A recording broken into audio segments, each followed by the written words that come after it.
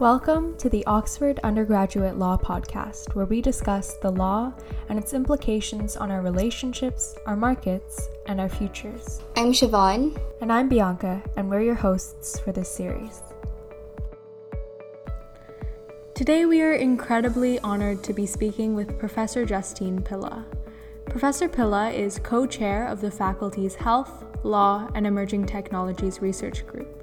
She wrote her PhD in patent law and is the author and editor of several books in the field of intellectual property. As well as IP, she teaches law and technology on a number of graduate and undergraduate courses for the faculty. So to start off, what is IP law? Well, IP law is formally part of the law of personal property. So broadly speaking, it confers rights, which are defined under statute, in intellectual creation, such as inventions and authorial works. So for patents, the rights conferred enable the inventors of the protected invention to prevent anyone else from making, selling, importing, or otherwise commercialising their inventions in the territory of the protecting state for a limited period of 20 years. So I guess, one thing that's maybe important to note is that unlike other property rights, you have to apply formally for a patent. And to get one, you need to disclose your invention so the world knows what it is that they're prevented from using while the patent exists, and also so that the world then has the information that they need to use your invention after the patent expires. The normative foundations on which IP law stands has been the subject of considerable criticism. How do we justify IP law? Yeah, no, there has. And remembering also that IP law and the world in which it operates have changed a lot over the years, making it something of a moving target that we're trying to justify. So IP laws today impact society and the political economy a lot more than when first introduced hundreds of years ago. And this inevitably affects also our understanding of them and whether they can be justified, as you say. And IP law, today especially is hugely important to global and local industry, with IP licensing alone accounting for over 5% of global trade. So when we think about this justificatory issue, it's worth bearing in mind that patents themselves support entire industries such as the biotech industry and are a key driver of research and development, including in the medical and pharmaceutical fields. So just to give some sort of, flavour for this, in 2020 alone, so in last year alone, over 14,000 medical tech patent applications and over 8,500 pharmaceutical patent applications were filed in the European Patent Office alone. So that's more patent applications in medical tech than in any other field. So there are a lot of patents in the world, and they're very important to society and to industry and the economy. So, what are some justifications in favour of IP law? Well, views differ among people, as you might expect, and jurisdictions, depending a lot also on the IP regime. So I think for patent law, justifications typically focus on the public interest and societal benefit. So the idea is that society benefits from access to new inventions, such as new vaccines and new antiviral treatments, and that patents help secure that access for the public by removing two significant hurdles that inventors would otherwise face, in the hope that doing so, that removing those hurdles will encourage them to invent things of social benefit. So the first hurdle that inventors face is cost, including risk. In advanced technological fields like vaccine development, you can't just go into your shed and have a go. You need to be highly skilled, you need to have access to certain materials and equipment, and you need to be prepared to work for a long time without any guarantee of success. So to bring a drug to market, you need to spend a lot of money and have a lot of upfront sort of investment, I guess, to cover the costs of all the work that's required. And you also, even if you successfully devise a product, you also need then to get regulatory approval from the state, which requires a lot of clinical trials to demonstrate your product's safety and efficacy. And then, of course, having devised a vaccine, an idea for a vaccine, and got the relevant regulatory approval, you need to actually introduce the invention into practice by manufacturing and distributing doses of the vaccine that you've devised, all of which requires further time and investment. So this is not an endeavour that people undertake or could be expected to undertake without some hope at the end of recovering their costs and making a profit. And vaccines are a really good case in point. So by way of example, in 2019, the top 10 pharmaceutical companies reportedly spent $82 billion on developing potential vaccines and treatments. So it's a lot of money. And it's when inventors come to commercialise their inventions that they face their second impediment, which is free riding by others. So inventions are not like chairs or tables. They don't have actual physical form. They're intellectual creations or ideas for doing something useful, like producing a substance that can drain the body to fight a virus. And like all ideas in the digital environment especially, once disclosed, they can be reproduced and used by any number of people at the same time at low cost. So in principle, a company might spend years and billions of dollars devising a vaccine, securing regulatory approval for it and introducing it to market, only to have other companies come in and reverse engineer the vaccine or get a copy of its recipe to produce their own doses for sale in competition with the inventor. And the result will then be a vastly diminished market for the inventor and reduced opportunity to recover its initial drug research and development costs. So that's where patents come in. By giving inventors an exclusive 20-year window in which to exploit their inventions, they create an opportunity for inventors to recoup their costs and make enough profit to continue being motivated to invent. So in this way, they provide incentives for people working in resource-intensive industries like medical research and development to develop their socially useful products such as vaccines and essential medicines. And they also, if you like, represent something of a reward for the people who do invest time and money in devising these useful inventions. And some might say, too, that by preventing free riding, they promote norms of commercial fairness and moral dealing. So you might say it's not right if you spend a lot of time and money, great commercial risk, devising something as valuable as a vaccine, then I can simply come along, take your idea, produce doses of your vaccine and make a lot of money that would otherwise be made by you. So I guess this is essentially a utilitarian or instrumentalist justification for the patent system, with a bit of an unjust enrichment or equitable dimension thrown in as well. So the message of the patent system to inventors or would-be inventors is compete among yourselves to invent, and we'll reward whoever succeeds with a limited commercial monopoly, provided your invention is sufficiently new and useful and that you publish it immediately, so that even before your patent is granted, the world knows about your invention and can learn from it and try and build on it. I guess there do exist more fully fledged moral arguments for IP law that are based on the nature of intellectual creations as expressions of a person or products of human labour. But these arguments, I think, are less prominent for patents than for other types of IP, such as copyright. The utilitarian arguments which you have just mentioned have often been criticized for a lack of empirical evidence in support of them. How much weight should we give to these criticisms?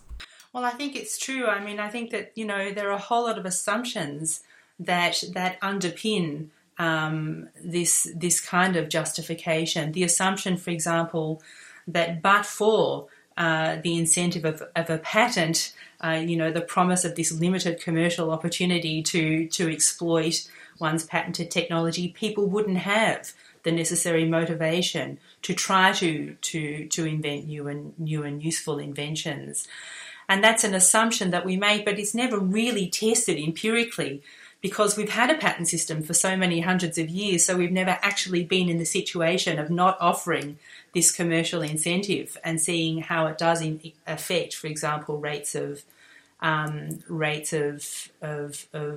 innovation and invention.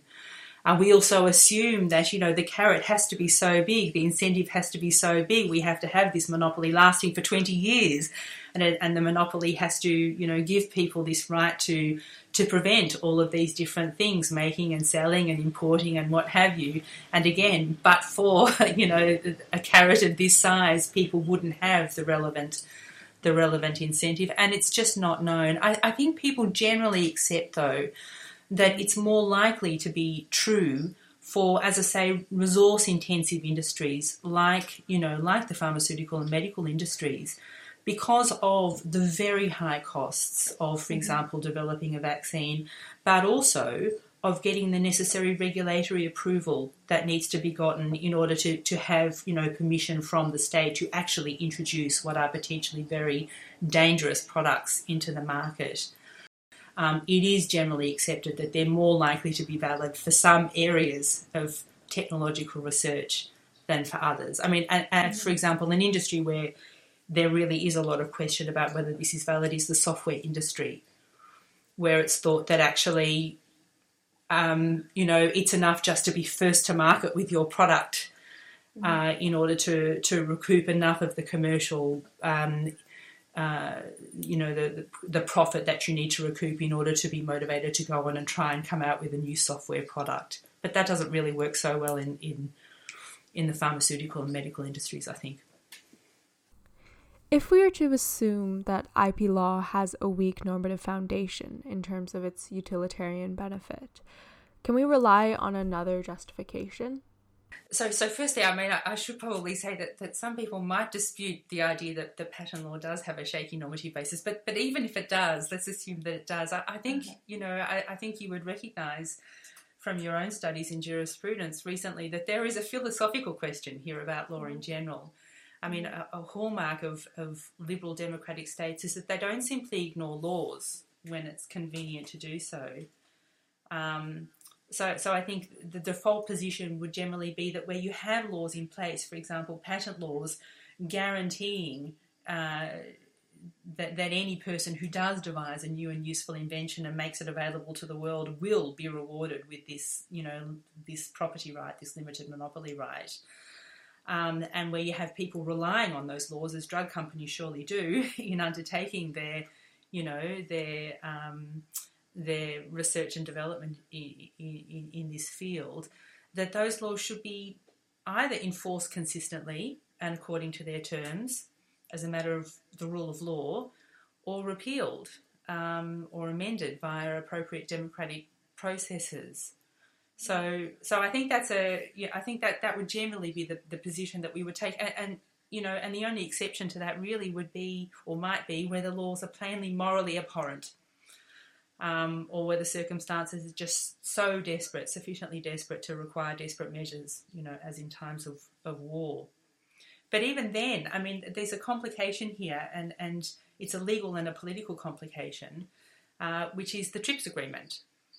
So the TRIPS agreement is an international agreement which contains detailed provisions on patents that all WTO countries are required to comply with. Mm-hmm. And so an important question is what TRIPS permits, and whether its provisions allow states simply to refuse to grant patents because, it feels that actually in this particular case they're not normatively justified, or indeed to repeal via appropriate democratic processes their, entire patent regimes. And I think the answer is that it really doesn't. And so the second question, if you like, is whether the TRIPS agreement offers some other solution to whatever problem it is that the patent system is perceived to cause in the context of COVID, for example. Do different jurisdictions have different justifications for IP law? And does this influence the IP laws, substantive IP laws across different jurisdictions? I think the general understanding of patent systems is pretty similar across jurisdictions. And again, having just referenced TRIPS, this is helped to some extent, at least by the international norm-setting agreements like TRIPS. But there are perhaps some subtle differences.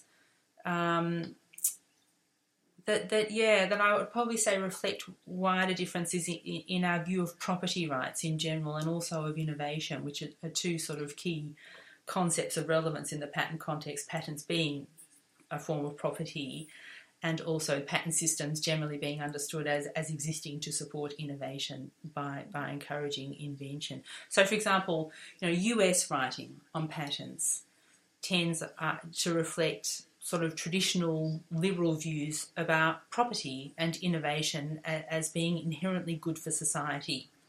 So property and the pricing mechanism is thought to be good because it supports free market economies that ensure that goods and services, the goods and services protected by the property rights, end up in the hands of the people who value them most. And also thought to be good for society because, by supporting free market economies, they property rights disperse power throughout the community among individual buyers and sellers rather than concentrating it in the hands of the state, which is, what we like in liberal democratic systems. And innovation, which is what, according to this instrumentalist justification, patent systems promote, is, according to this sort of traditional liberal view, good for society because it supports a culture of experimentation and eccentricity and anti-authoritarianism, and it results in the diffusion of new ideas that benefit the public. So I think on that sort of US view, if I can sort of describe it in those terms, that US sort of traditional liberal view of patent systems, provided patent systems operate in the way that other property systems operate by supporting a free market economy and promoting this culture of innovation, then they should be good for society.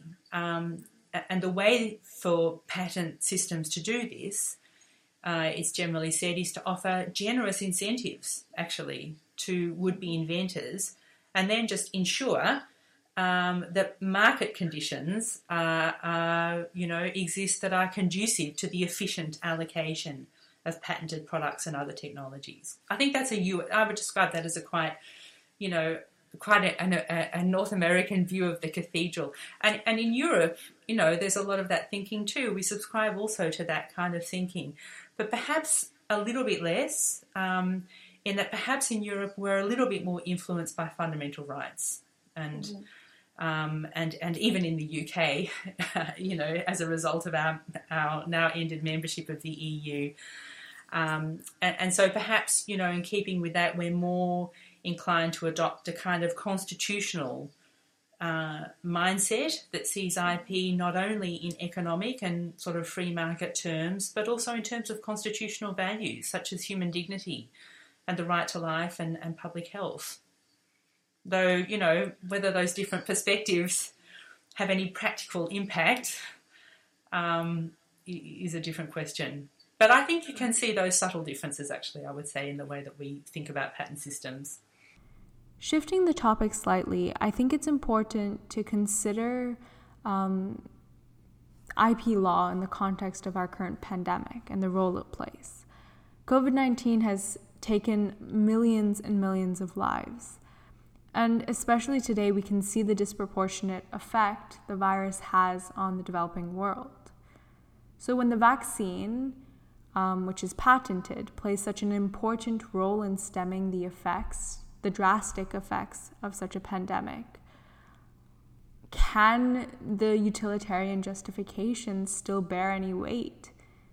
Yeah, well, so in a way that's so that's putting another way the question that you asked before, isn't it? I mean, how can we justify the enforcement of patents in, during a pandemic? And I sort of turned that around and said, well, in a liberal democratic state, how can we justify just deciding not to enforce laws that exist?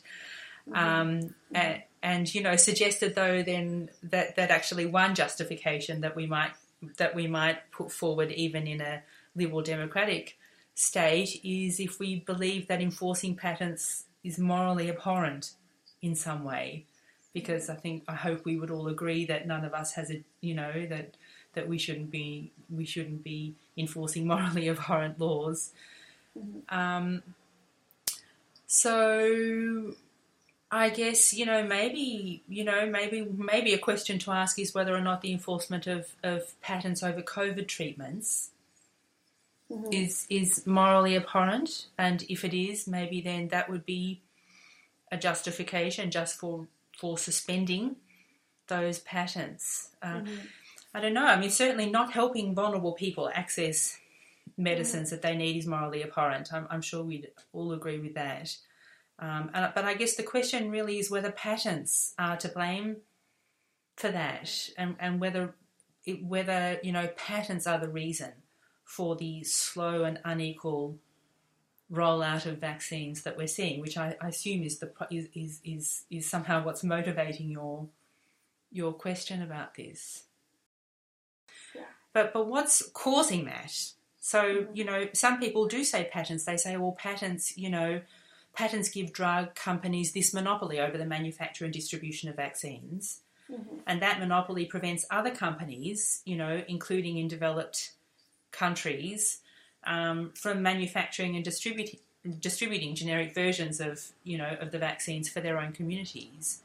So surely, suspending patents is the solution, because it would enable those generic drug manufacturers around the world to increase the production and distribution of vaccines and thereby solve the problem, which is the slow and unequal distribution of vaccines.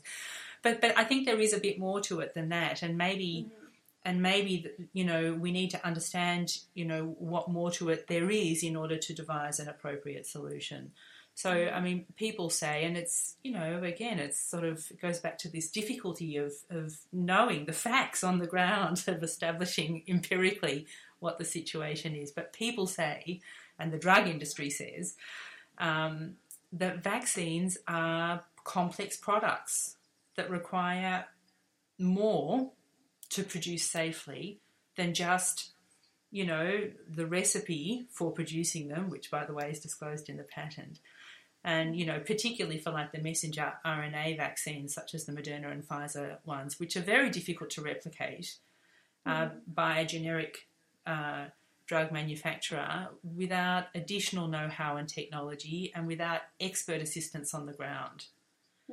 And drug companies say all of this additional knowledge and know-how and technology and expert assistance on the ground can only feasibly be provided by them, by those, Modernas and Pfizers and originator drug companies under a licensing scheme. They have to be provided under terms, of course, and that means under a licensing scheme.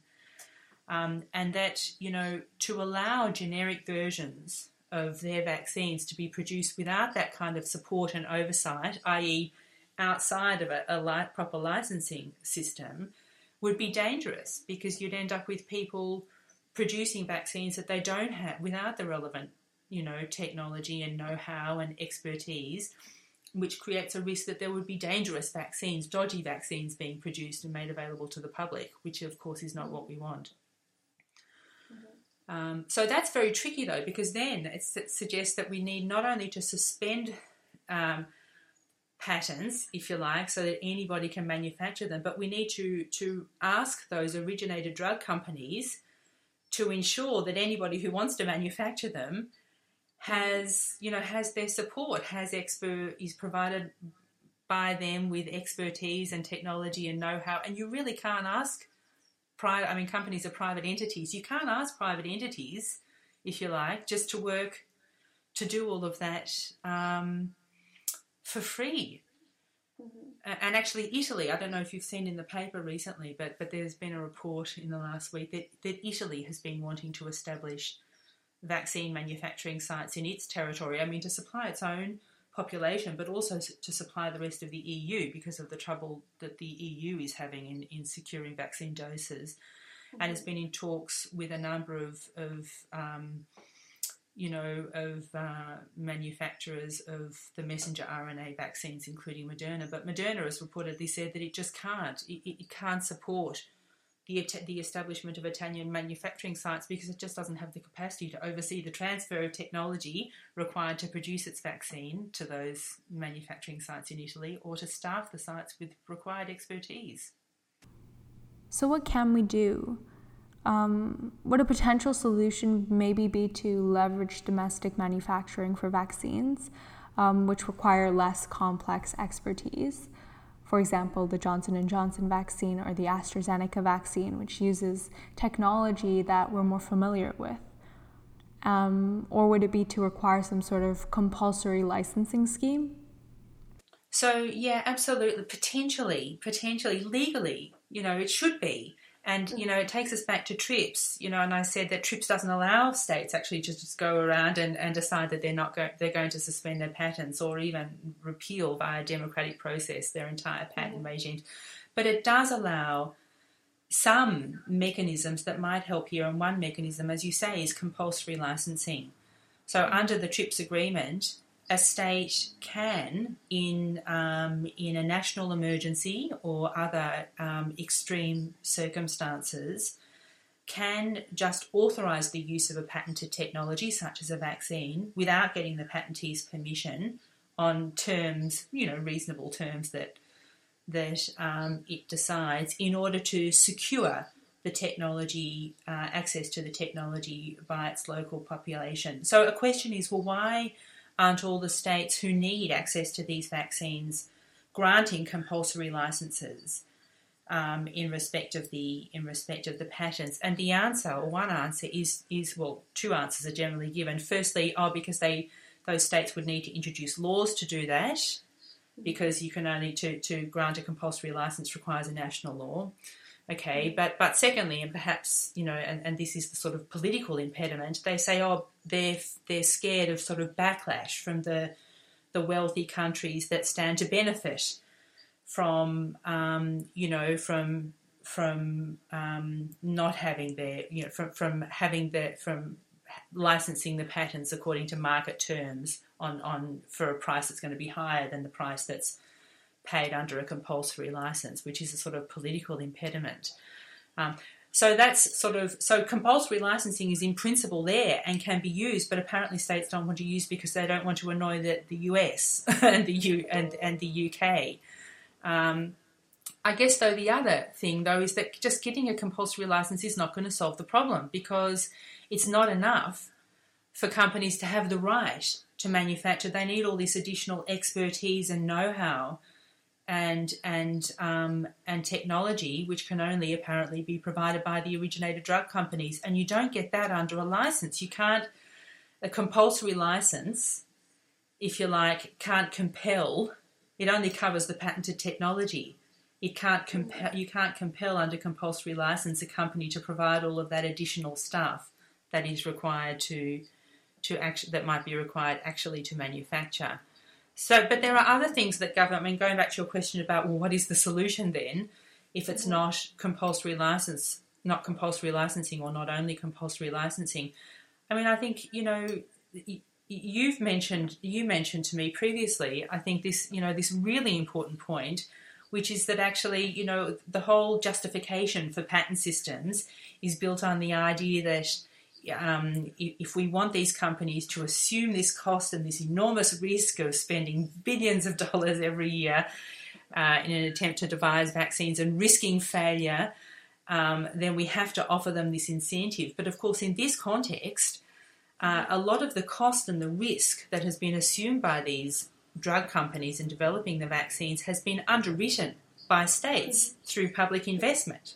Mm-hmm. And so the states have funded a lot of the sort of research and development of these vaccines. And so the question is, well, why didn't those states then sort of, secure certain legal commitments? Or one question is, why didn't they secure certain legal commitments from the beneficiaries of the public funding at the time at which they offered the public funding? And the states, there are many things that the states could have done that would help. They could have required the sharing of information, by any successful drug company with other generic drug manufacturers in the event of devising a successful vaccine. They could have, of course, capped the price. AstraZeneca has capped the price of its vaccine doses to $3 to $4 per dose during the period of the pandemic. So that could have just been required for all all drug companies that managed to produce successfully a vaccine. There were many other things legal commitments that governments could, through law, essentially contract law, have secured from the beneficiaries of their public funding, but which they didn't do. They could have required that the IP be licensed on certain terms as well. They didn't do that. And now there's all this discussion about somehow trying to extract those commitments ex post, after the fact. Mm-hmm. So, yeah, I guess the point is it's just not clear. It's not clear to what extent there's a problem with patent law here, mm-hmm. on the one hand, and to what extent, if you like, there's just a problem, for example, with the government failing to take sufficient responsibility, mm-hmm. For public health of its own population and of the global community. It's interesting to discover that our government could have done more to stem the drastic effects of this pandemic. That's all the questions that we have today. Thank you so much for joining us. No problem. Yeah, no problem. Well, it was lovely to speak to you both. Thank you for having me. That was Professor Pila speaking with us on IP law, patents, and vaccines. For more interesting legal discussions and writings, visit the OUULJ's blog and read our annual publications. In the next episode, we will be discussing family law with Professor Rachel Taylor and Professor Shazia Chowdhury.